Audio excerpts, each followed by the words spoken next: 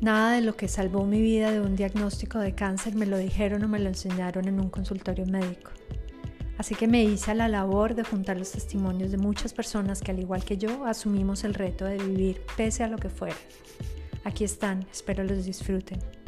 Porque los milagros sí existen bajo el sol cuando te conectas a la luz de tu corazón.